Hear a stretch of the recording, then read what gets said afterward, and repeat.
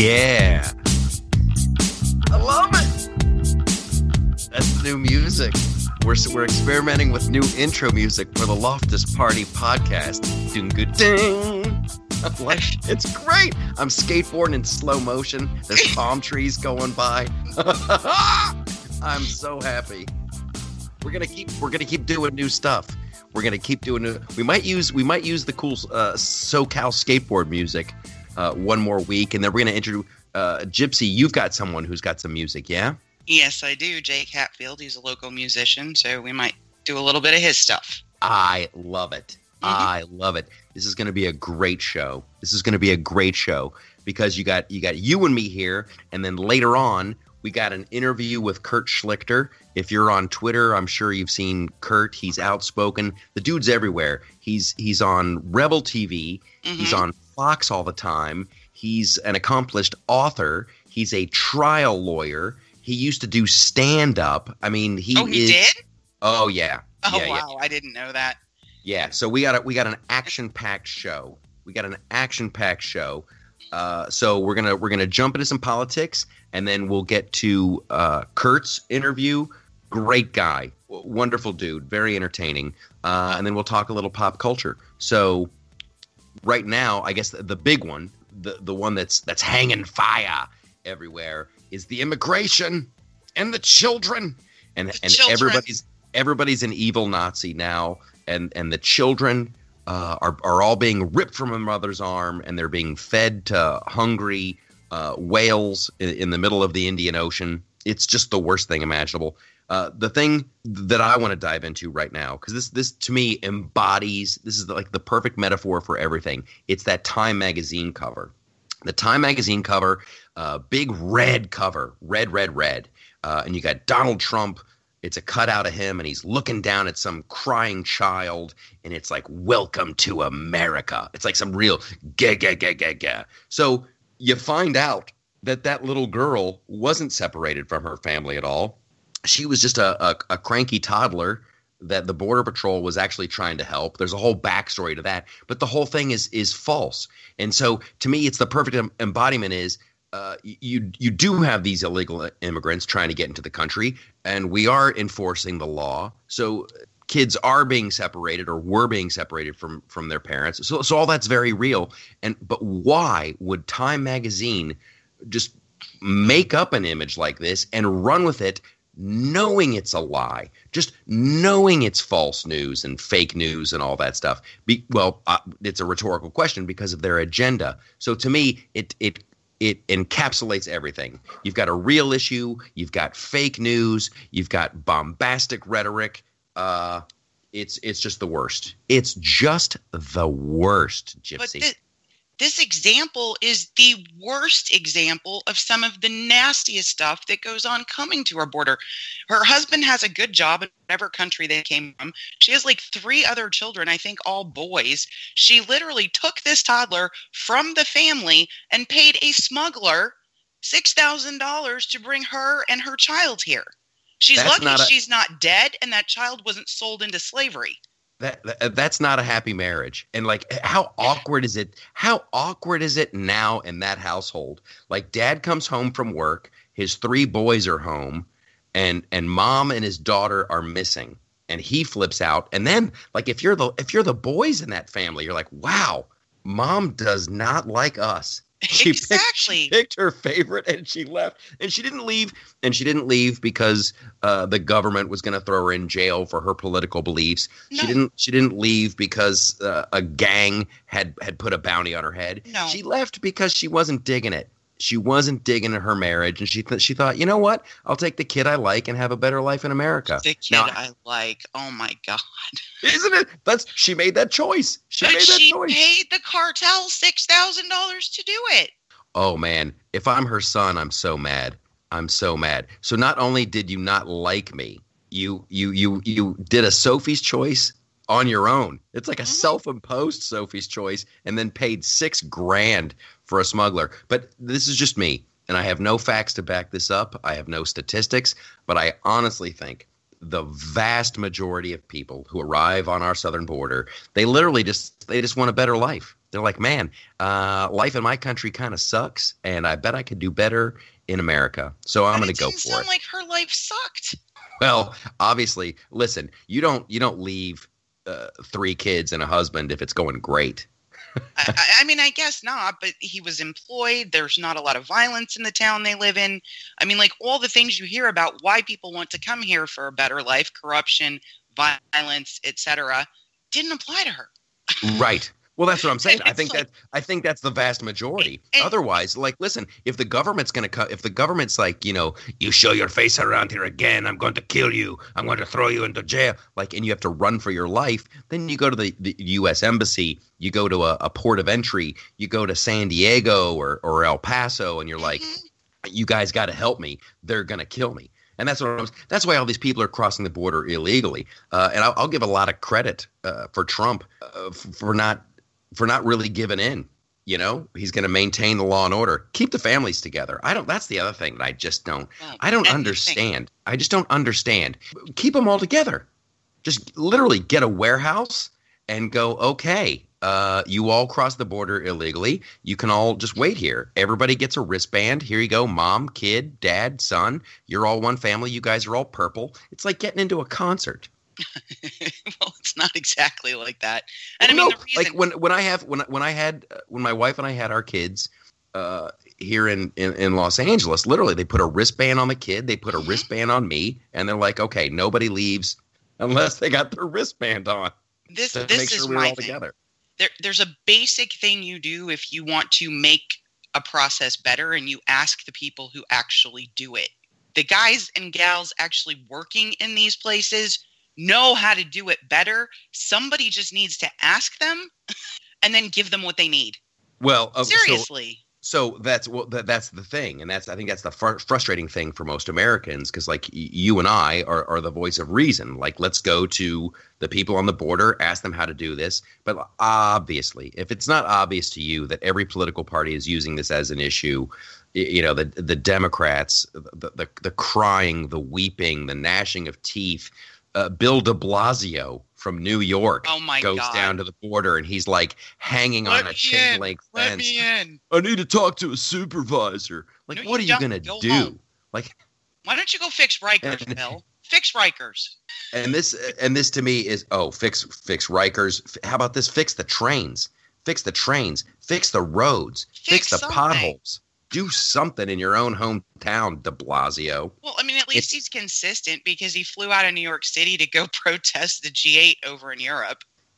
I can't believe that guy. Oh my gosh, I don't know when he's up again. But this is all. It's so painfully obvious. The left is saying, look at the Nazis, look at the evil people. And Tucker Carlson did a great little monologue about this the other night. When the left can define anyone who disagrees with them as evil, then it's over, because you don't have to talk to evil. You don't have to negotiate with evil. You don't have to compromise with evil. You just have to stamp it out. You have to stamp it out. And that's where it's getting dangerous right now. It is. Who's evil, though? Seriously evil? Chuck Schumer. Schumer. Ted Cruz had a 4-point, very simple plan that should have gone through Congress to take care of the family separation issue, because right now it's based on a court ruling based on current law. Make a new law and the situation changes. This was always Congress's responsibility. Had a very simple 4-point plan. Schumer said he was going to filibuster it. You don't care about the kids. You care about the political football, period. That's all of it. I know. And they're whipping out this old thing. Well, we can all agree our immigration is sincerely. And then I was thinking last night, I'm like, well, maybe I'm just oversimplifying it. Maybe it's not that simple. But I think it is.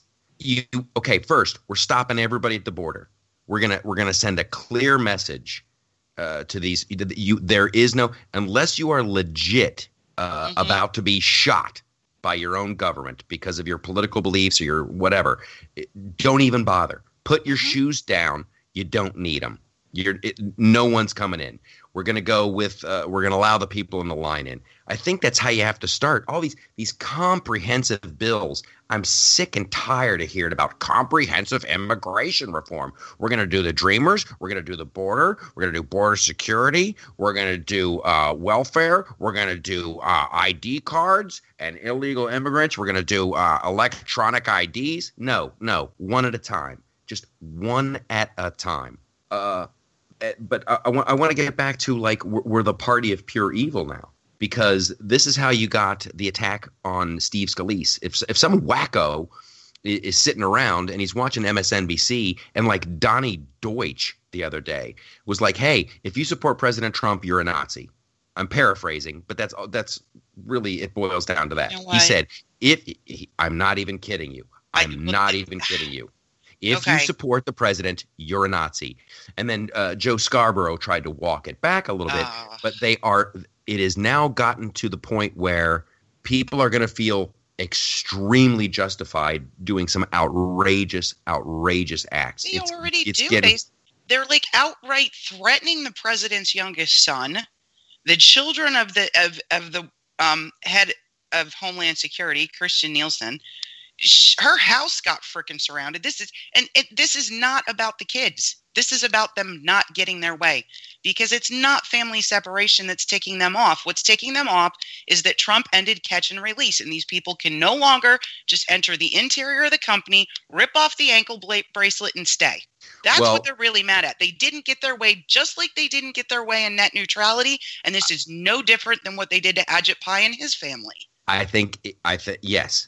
Although this is worse. This is far worse, because you have these images of crying children. The Time magazine photo, that never happened. You had another congresswoman who put out a photo that was a staged photo.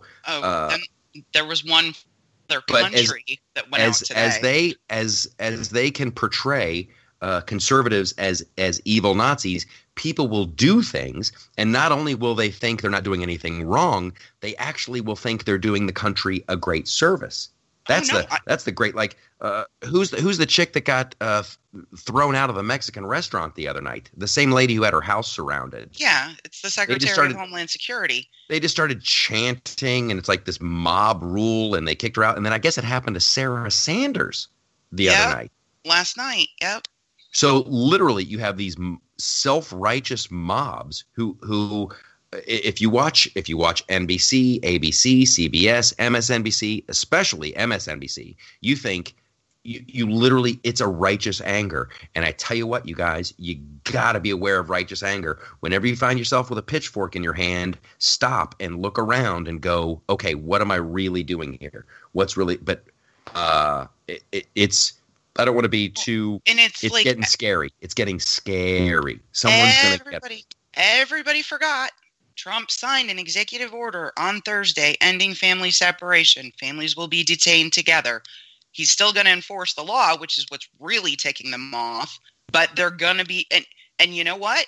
The ink on that EO wasn't even dry, and somebody registered a challenge out of the federal court in San Diego based on the Flores decision, which was what was forcing him to do it in the first place. Yeah, and people need to start shouting that from the rooftops. You brought it up. You brought it up on the podcast last week, and then I've only heard you say it, and I've heard Ben Shapiro say it, that it's like this Ninth Circuit Court, this Ninth Court of Appeals, whatever, where they say, no, you can't do this, blah, blah, blah, blah, blah. You can't detain children indefinitely. That doesn't sound like a bad rule to me. Well, what sounds like a really bad idea to me is dragging your kid 6,000 miles and then having a press that's surprised that they're cranky and crying when they get here. Well, I tell you, keep everybody together, and let's put them on a Disney cruise and send them back to their country of origin. We can just stop along the way. Just go right down the Gulf of Mexico, or go on the other side. Go on the Baja Peninsula, and then just. Hey, we're pulling over. Everybody, Guatemala, get off. There you go. Guatemala, purple wristbands. You're home. And the other thing that nobody wants to recognize is the true disaster that our border is because of our nearly failed state to the south.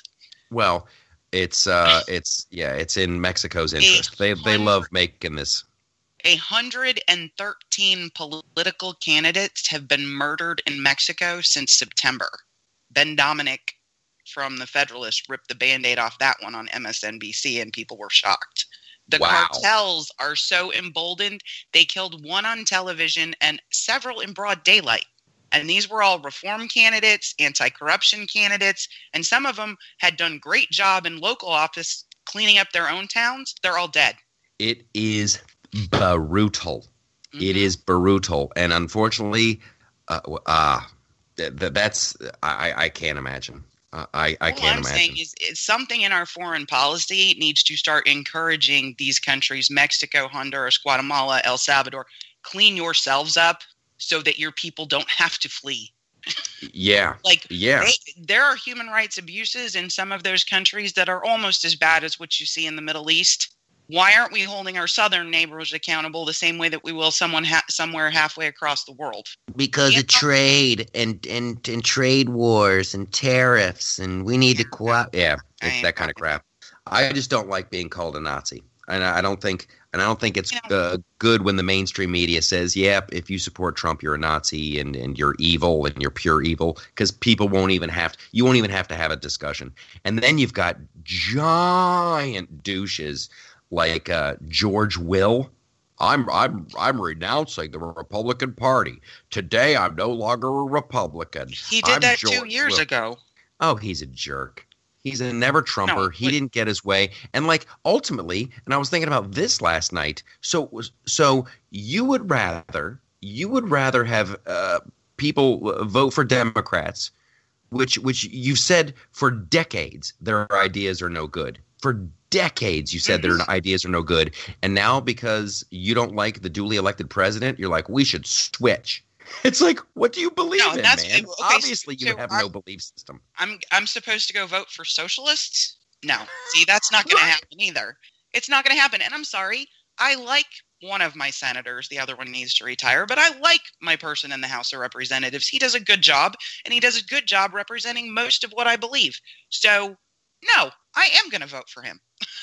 He's not a socialist. It's madness. And so they're like, wow, the Republicans lost George Will. And I'm like, dude, George Will hasn't been with us for a long time. And then the other one, there's this big fat jerk on MSNBC all the time, Steve Schmidt.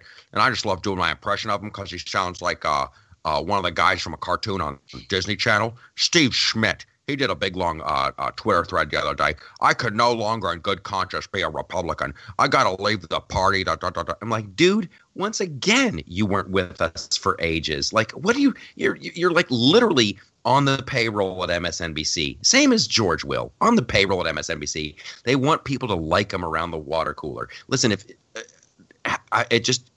it infuriates me. When I listen, the Republican Party is no longer the party I stand for. Just hey, because we don't listen to you doesn't mean we've sold our belief system down the river. Okay, you know how I was during the election. You know I did not vote for Donald Trump. You know what these people make me want to do? What? Tattoo a big old MAGA on my left ass cheek and run around in "Make America Great Again" clothing. I swear to God. You should do that anyway. I mean, a scarf, a knit cap, a T-shirt, something with MAGA across the sweatpants with MAGA across the butt. You make me want. You're gonna make me do it. You've already made me decide, and I just. It's hilarious, but like, listen. On one cheek should be MAGA, and then on the other cheek should be Space Force. I just want to make sure that we mention this before we end this segment. I think the Space Force is an awesome idea. You want to join? I do. I know you do. I want to get that going, and I like how there was a headline last night, like the Pentagon is unprepared for Space Force. Well, then the Pentagon blows. Shouldn't the Pentagon be like ready for anything? Shouldn't the Pentagon be ready for anything? Right? It's like, suddenly we need to suddenly, without any warning, increase a branch of the military. We're not prepared to do that. Well, you better get. What if there's a war and you have to make the military bigger? Be prepared. Shame on smack somebody at the Pentagon around. And then I want to say this before we get to Kurt Schlichter, ladies and gentlemen, and this is because this is just beautiful, and this is just a great neener moment. World famous socialist Bernie Sanders, for the second year in a row. Yeah, that's right. Bernie Sanders, Mr. I have 3 houses. Yes, Mr. Bernie Sanders, I've never had a full-time job. Yes, Mr. Bernie Sanders, socialism is the cure for what ails ya. For the second year in a row, that dude made $1 million. $1 million. Now, 170,000. That's his Right. rate for being a senator. But the rest of that money, good old capitalism. So now, Bernie, you 2-time millionaire, what are you going to do with all that money? How are you going to give that away? Where's that all going to go? That's what I want to know. We will follow that story. Ladies and gentlemen, right now, we have a guest joining us. As promised, we got the one and only Kurt Schlichter here with us today on the Loftus Party. Hey, good morning, Kurt. How you doing? I'm okay. I'm okay. I'm not digging the weather. You and I, now here's what, we met briefly at a CPAC like 2 years ago, Right. an insanely lame year. I thought it was going to be like just conservatives going nuts. It was very tidy. It was very low key, but we're both Southern California guys. I didn't know that about you. I don't know why I always thought you were like an East Coast guy. Oh God, no! I'm a Californian. Now, are you born and raised out here? I was born in Ohio, and then I moved to Northern California at like age 6. Okay, hold the Right phone. near San Francisco. I'm from Ohio. I grew up in Columbus, Ohio. Where are you from in the Buckeye State? Cincinnati, home of weird chili. That chili's the best. Cincinnati chili. Holy smoke. Okay. All right. So we won't regale people with stories of chili. I want to get into some hardcore meat. You've served your country.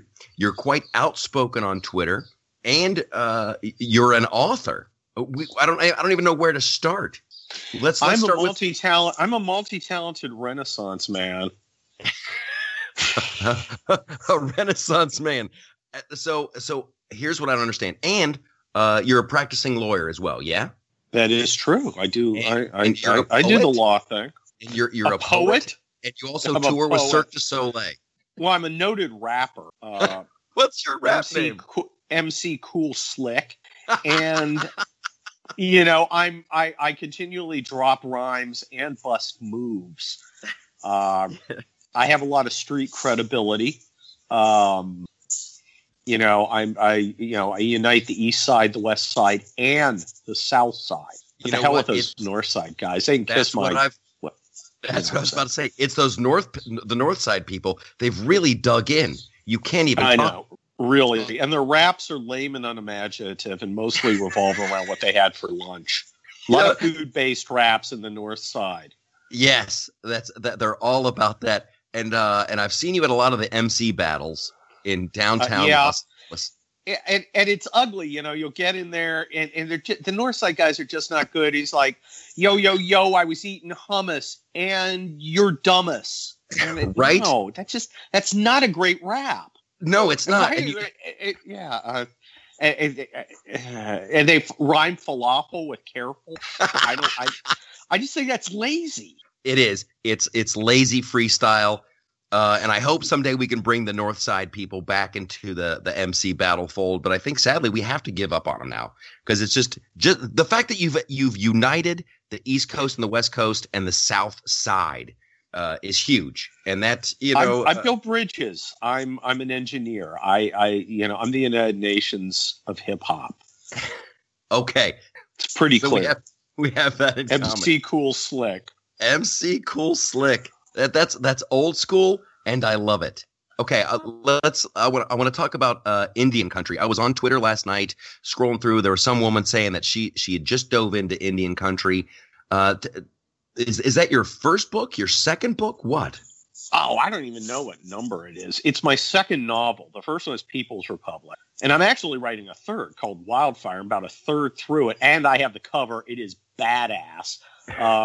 And then I've got... Good, because that's how I judge. Well, yes! Don't get me started on cover, because I have a publisher for the other one, Militant Normals, which is coming out in October. And that's nonfiction. And, you know, I'm going to write 3 books this year. Okay. Now, this is one thing that like fascinates me. I'm a stand-up comedian and a writer. I was a stand-up. You seem pretty stable for a stand-up. You know what it is? I don't like to crank it up in the early morning hours. I save most of my comedy for the actual performance. Here's what I find insanely boring. If you've ever hung out with a comedian that doesn't have an off switch and they have to constantly try to prove how funny they are, that is tedious and boring, and I cannot stand it. All the comedians I used to hang out, because we do like a thing at Victorville, and like 4 of us would go up there, and we'd be in the car, and my wife would be in the car, and they're like the least funny people. Yes, they're all like, I got a lot of personal issues. My mom's sick. You know, I don't have a lot of money for food. Yeah, it's. And I was still a lawyer. I was still in the Army at the time too. And I was like I just liked being funny. I was a much better writer than performer. And everyone wanted to write with me because I can, I'm funny. But I would go out and I'd do shows with people wherever. And I had this group of friends who really wanted to be full-time stand-ups. And a lot of them were just sad. Yeah. A lot of them were like, I got a lot of personal problems. I don't know why. I was always happy. Maybe that's what made me not want to keep doing stand-up, or the fact that Uncle Sam made me come back on active duty. Right. It was always a real bummer when you go out. You would go out on the road, and you're like a happy-go-lucky guy, and you would be hanging out with like the bad luck schlep rocks of the world. Just wowsy. I think that's just. I think it's easier to be unhappy as a comic. Just like it's easy to, if you're a girl comic, hey, I got this tampon bit. Or, if you're a guy, what's the deal with chicks? Hey, and a lot of people would fall into their, comic stereotype. I remember people would push me, do lawyer jokes. And I'm like, no, I'm not a lawyer. A lawyer is just simply one of the things I do. I've got a lot of things I want to talk about. And, though I did have some funny lawyer bits, it wasn't because I was a lawyer. It was because I always tried to be funny. I was funny before I was a lawyer. I was writing jokes in the 80s. You remember NTN? You go to bars and they have those trivia questions. Yeah. I wrote the TV ones.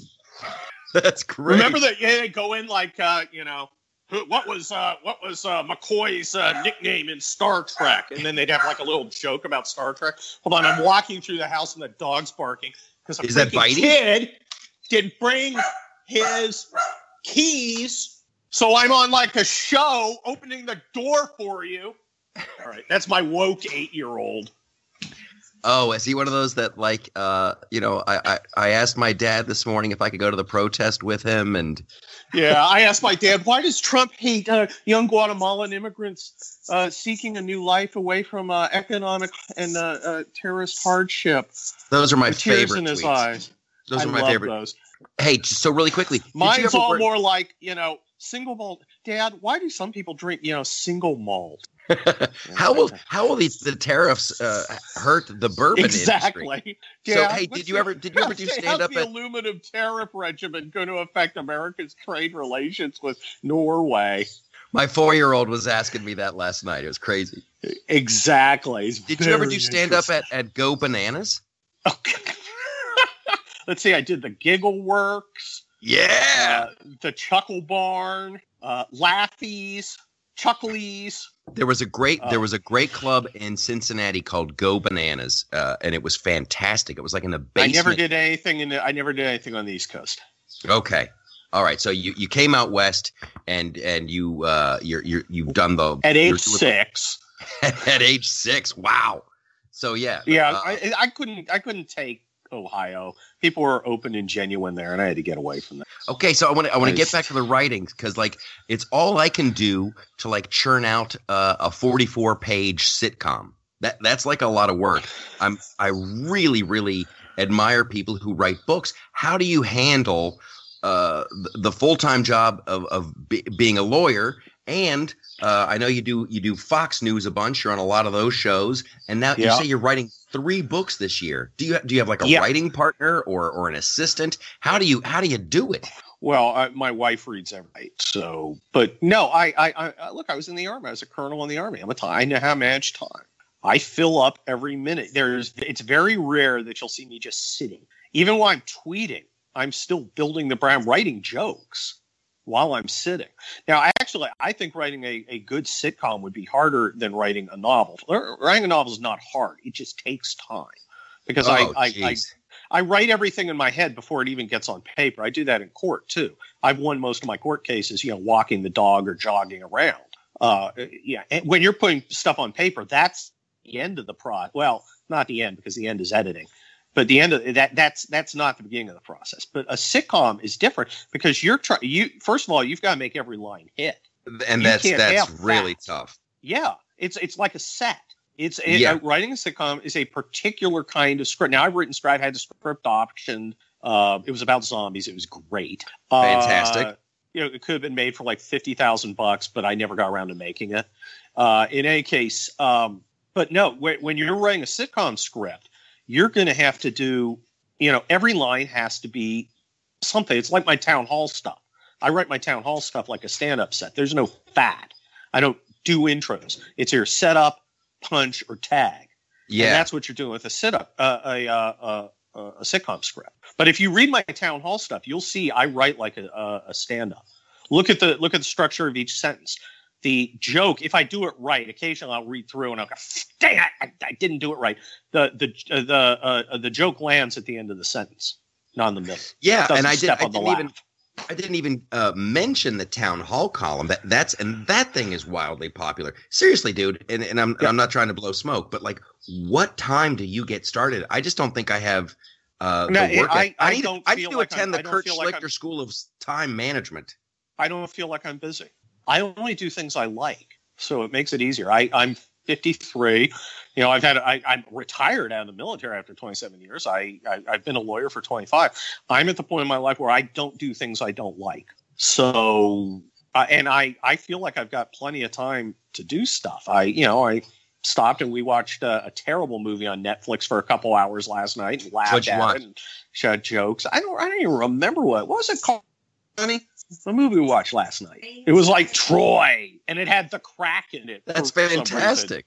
Because there's no Troy. Like the crack. And my son's like, "Isn't that my woke 8-year-old? He's like, "Isn't that Norwegian mythology?" I'm like, "Not." They're rolling, and of course, then they had to get to where they're going. Odysseus had to go home by the paths of the dead, and I'm like, "Wait a minute, that's Lord of the Rings." Wait, what are you doing?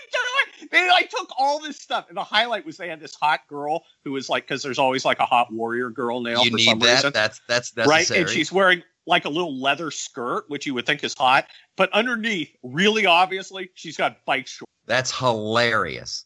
And we're just rolling. But I had like 2 hours that I had time. I didn't. No, I've got to be typing out more of Kelly Turnbull's adventures in Blue America, which I'm going to do later this afternoon.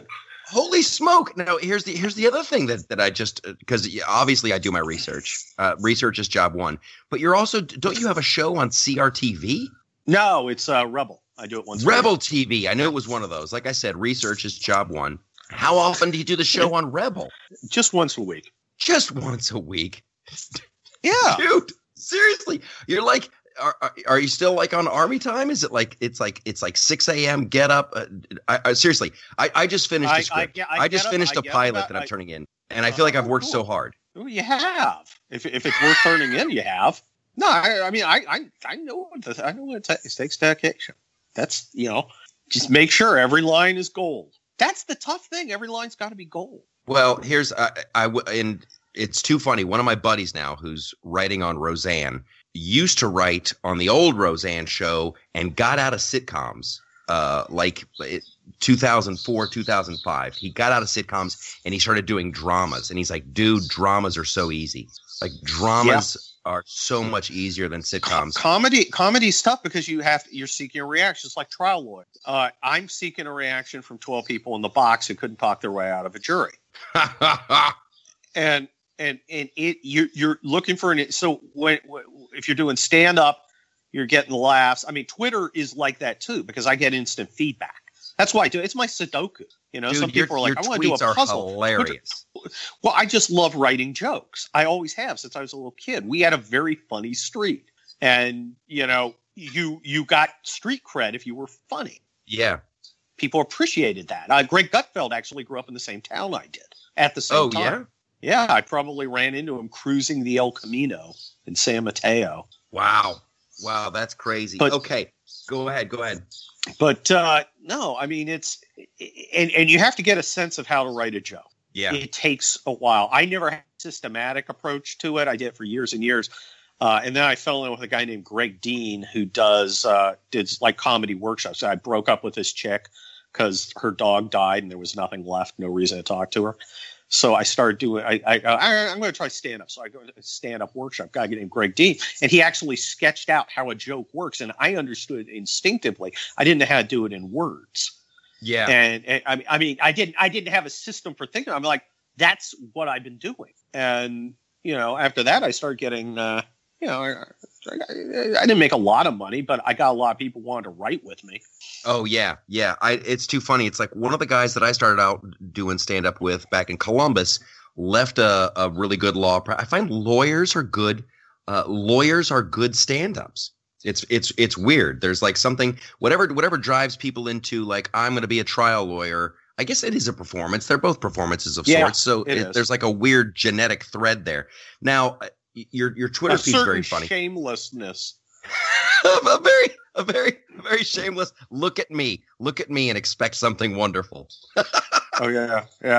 So no, hey, I mean, you got look. I was a cavalry officer, which is the most flamboyant branch in the Army. We operated ahead of all the other guys, and we were operating in small groups. So we were and we had our Stetsons and.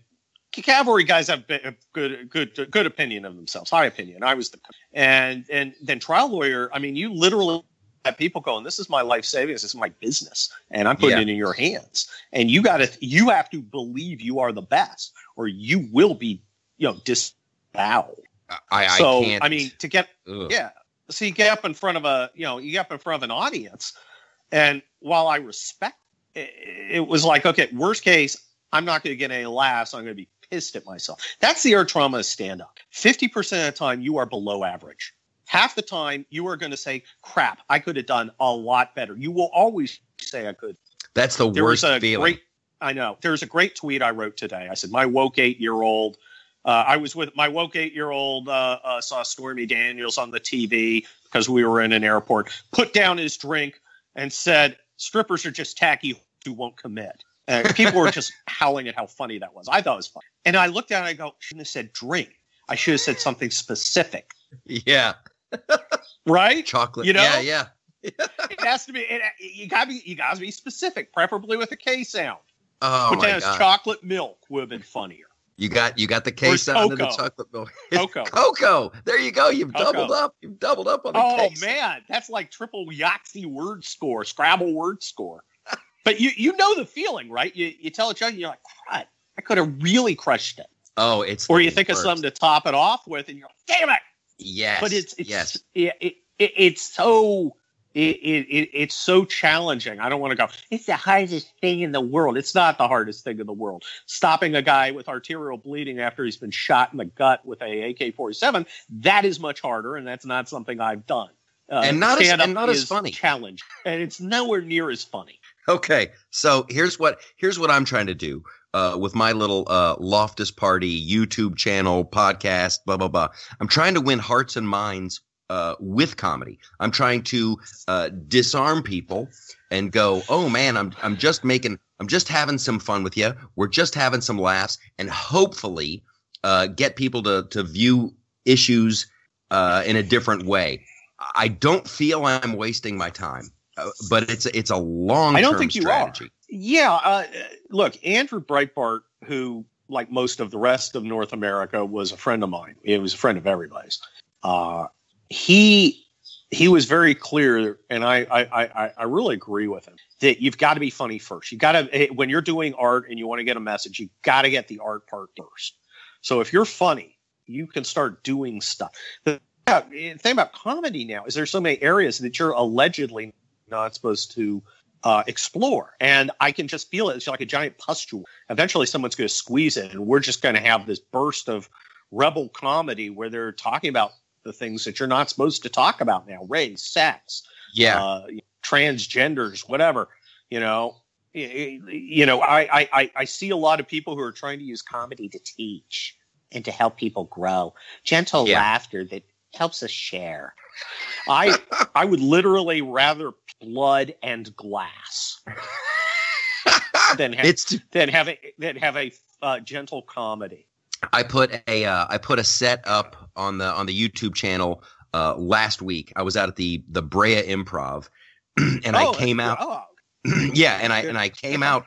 I came out as a Trump supporter, and it was hilarious. It's hilarious, and it was like you could just feel everybody in the room just be like, "Oh, it's okay, it's okay." Yeah. But look, I tell you what, the first guy who pops the zit's going to have pus all over him, but a lot of success. Well, it's people. The majority of the audience just howling with laughter, loving it, and a couple people looking at me with shock. And I'm getting so many people that are like warning me. I came out as a Trump supporter, dude. I was on Varney. I was on Varney and Company on Fox Business. Nice. They just wanted to confirm that I actually voted for Trump. It's crazy. Yeah. Well, look, the thing is, if I were still doing comedy, and I'm not allowed to, my last set was one where I got in a fight on stage with Tom Arnold. Oh boy. Okay. He's just dumb. He's making news. Sad. Making news. He's got the key to it all. Well, that was like 13 years ago. I've not done it since. Though when I do, I do jury closings much like a stand-up set. I also do without jokes, but it has the same feel, and you can see the structure. But I also do when I do public speaking things. I will have a high. I probably don't have a 7 laughs per minute rate, but I probably have a 2 or 3. That's fantastic. That's fantastic. Yeah. Okay. But it's such good training for doing other things. There is because it's a way to express yourself because you're in communication with the audience. Yep. And if I were doing a Trump bit, of course the first people I would seek out are the ones in the audience who are sitting there with their arms folded, scowling. They're the ones I want to talk to. Everybody else, the guy agreeing with me, I don't care about.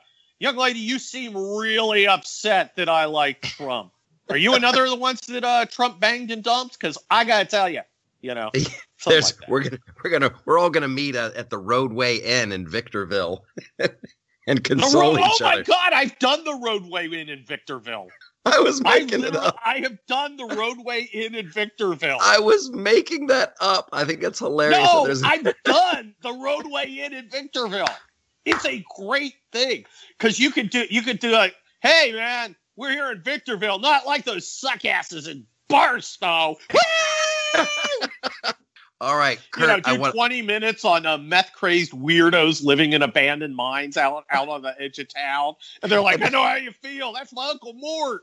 Five people in the back of the room get up and leave because you've hit too close to home. I know. It's like sometimes comedy hurts. All right. Kurt, I want to thank you for being on. Hopefully we can get you on again in the future. What's the title of your next book? What's the next one you're working on? Militant Normals. It comes out in October from Hachette. All right. And, so it's a real book.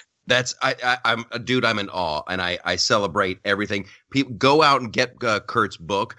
Start cutting lawns now, saving up for his new book that comes out. Pre-order that get my sucker. Numbers up. All right, Kurt. Thank you so much. I'd love to have you back on. It's too much funny. I'll see you at the Roadway Inn in Victorville. The Roadway Inn. Who's opening for who? That's the flip the a question. Coin. Have a great day, man. Adios, man. So I like that dude. So I like the Kurt Schlichter. I definitely I got some traveling I got to do, but I'm gonna seek that guy out. I want to talk to him about books and comedy and all the above. Keep your eye on that guy. He's going places. He's all right, everywhere. So he is. It's nuts. So we got.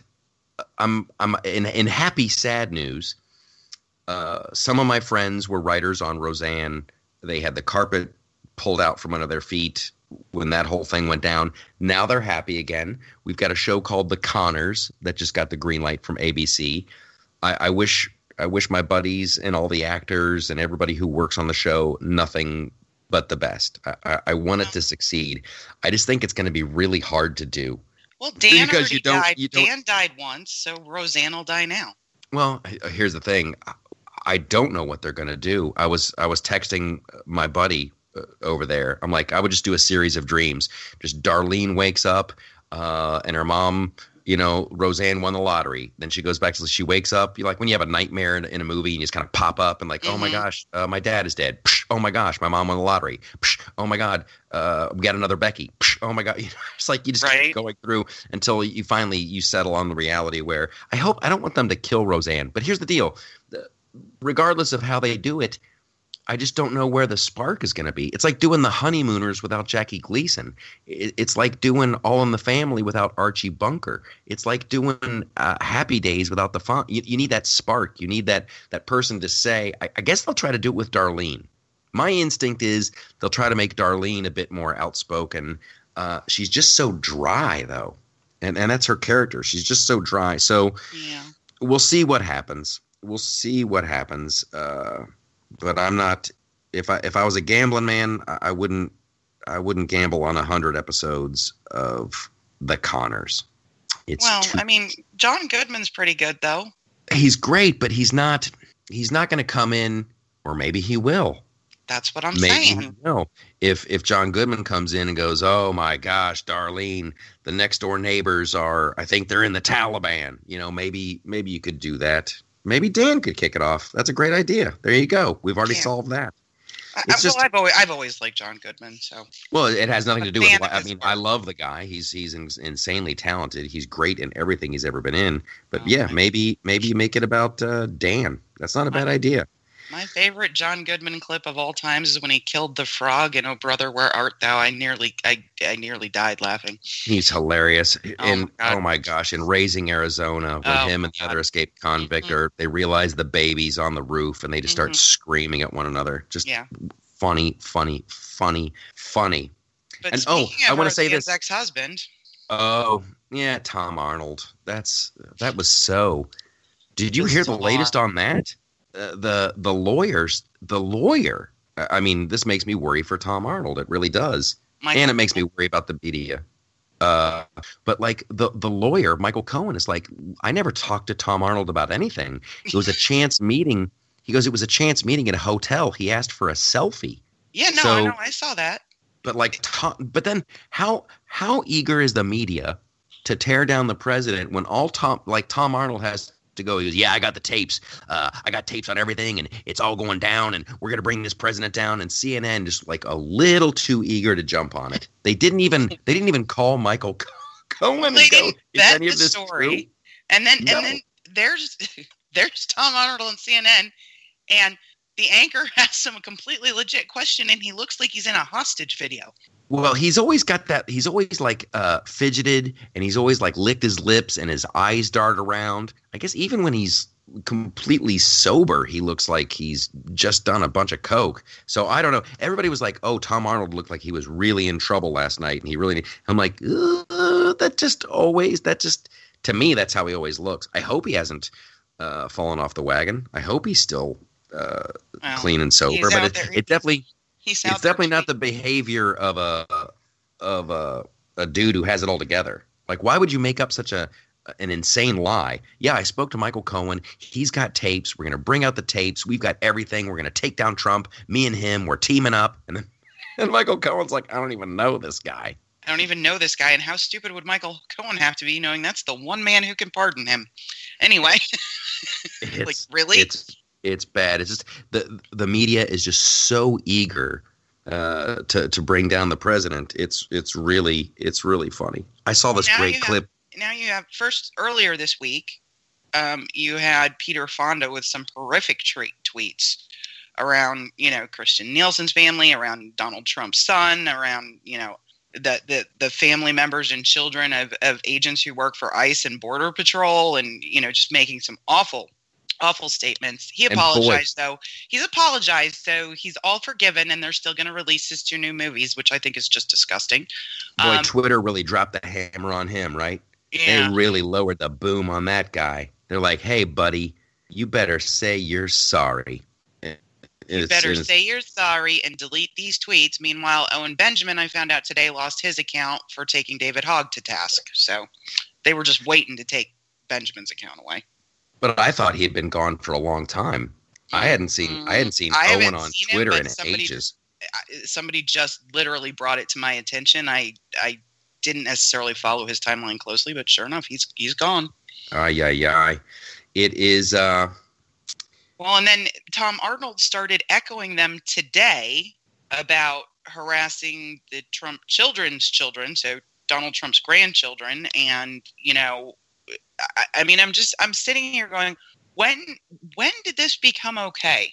Like, I just don't understand it. It became okay when their usual tactics, and this goes back to what we were talking about George Will in the opening segment.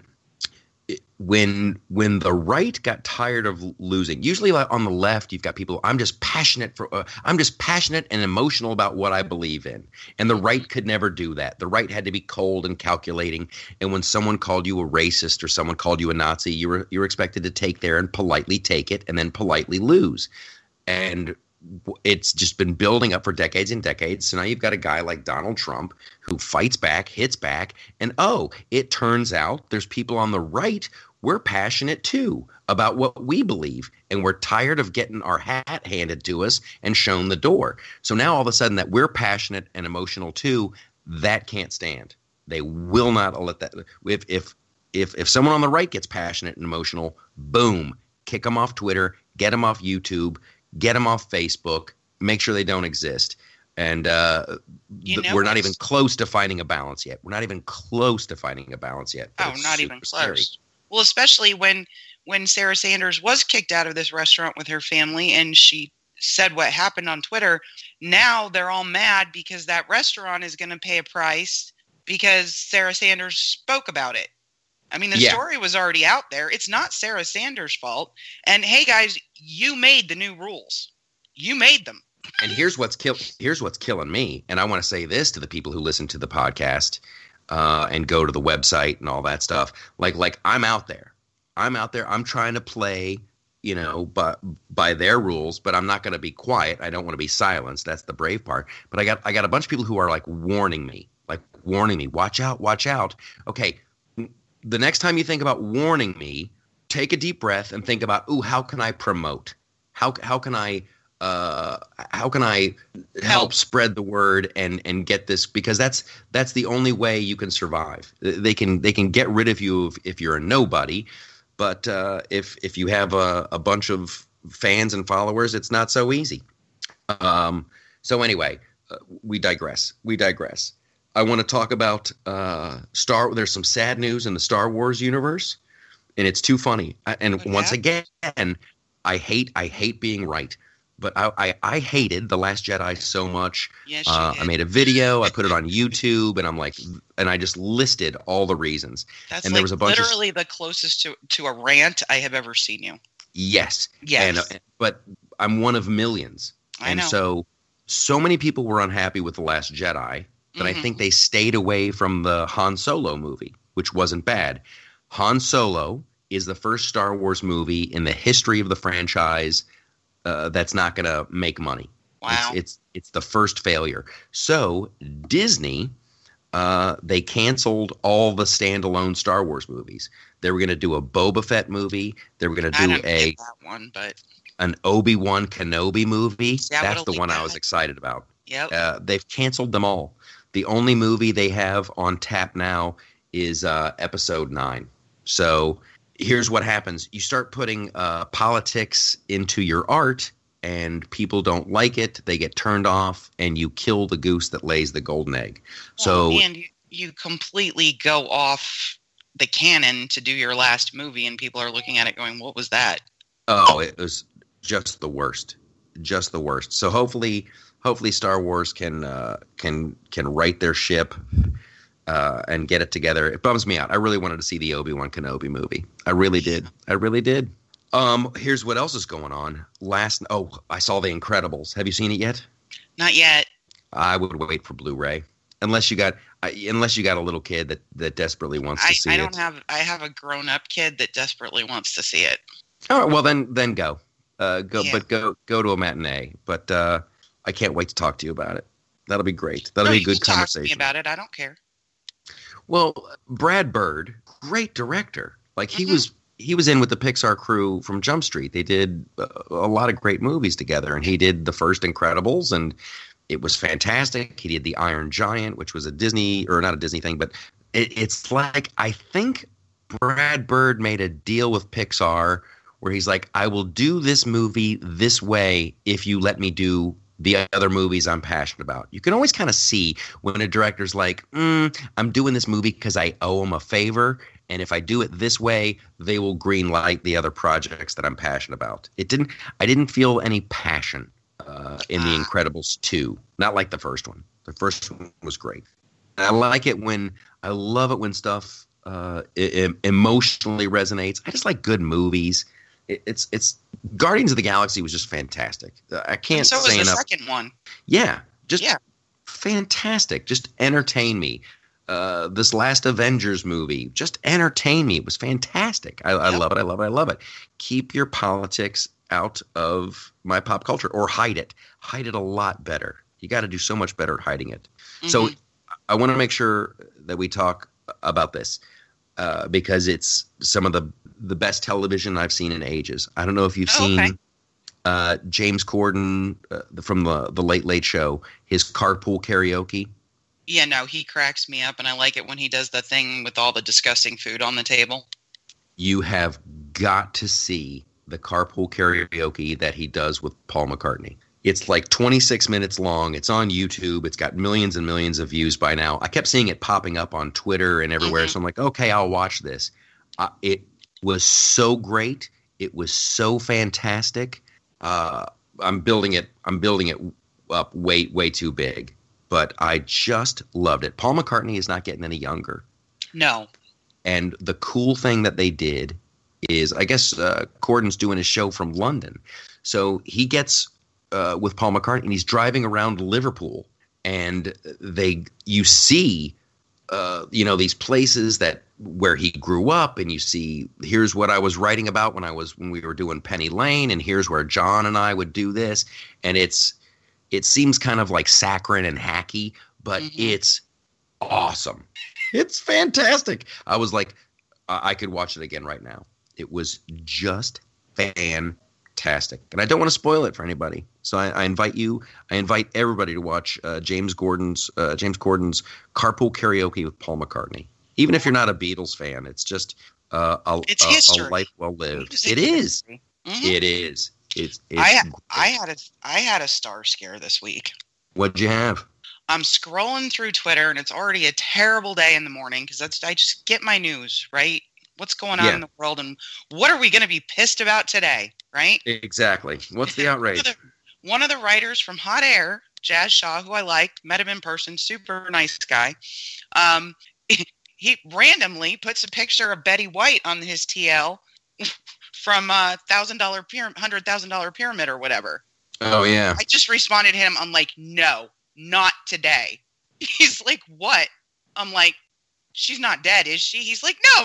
I just thought it was a nice picture. I'm like, not Betty White, not today. Oh my gosh. I love Betty. It'll be a sad day when she goes. She's the last Golden Girl. Yeah. You know what? I'm still bummed out about Anthony Bourdain.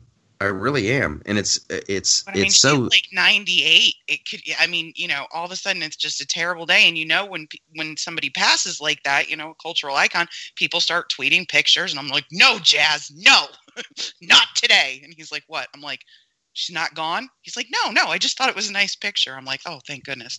But haven't there been enough like scares that when she finally does pass, you'll be like, yeah, that seemed about right.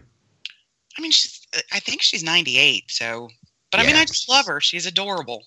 She's been adorable my whole life. So she's everything she's been in. She's done great. Oh my gosh! So we'll get this in before we go. The hot dog water we did. Oh my God! So some Canadian artist was he selling it at a festival? It was some kind of festival, and literally, if you look at the pictures, there's a full-on hot dog sticking in the bottle of water. And he's selling them for like what? It was called unfiltered hot dog water. Now, if you look up hot dog water in the Urban Dictionary. I did. Don't do it. The first result is actually the water that you cook hot dogs in. As you go further down, it's not a good thing.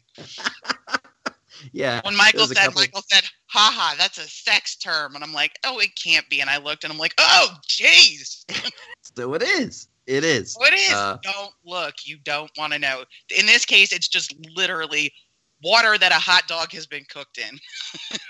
But it's weird. I love it when artists do this. When they do this, like it's so ridiculous. It's so ridiculous that they make up a couple bottles of this stuff, and then he's selling it for $38 a bottle, and then it becomes a news story, and everybody gets outraged. So that was our Friday pole dance question about what else would you politics. Right? What else would you drink? What else sounds worse than hot dog water? And I think like gutter runoff, wasn't that the big winner? Yeah, gutter runoff was the big winner. Yep. We had toilet water and belly button lint. Yeah. But do yourself a favor and go to the Facebook page. And go to Twitter and look at the responses. I always love the others. That's you guys. That's why we do it. That's why because you are funnier than us. We're always looking for the others. and they're great. I was on Facebook the other day and just howling with laughter at some of the responses. So you guys, we had a great show, and I think this is the way to go. I love having the guests. I love doing the interviews. It's so much fun. Things are going fantastic on the YouTube front, on the loftusparty.com. So many great articles. Holy smoke. Amy Curtis knocked one out of the park with one of her more recent articles. Go to the website. Go to the YouTube channel. Go to Facebook. It's all good. We'll see you next week, you guys. I love you. That Pilates is working out.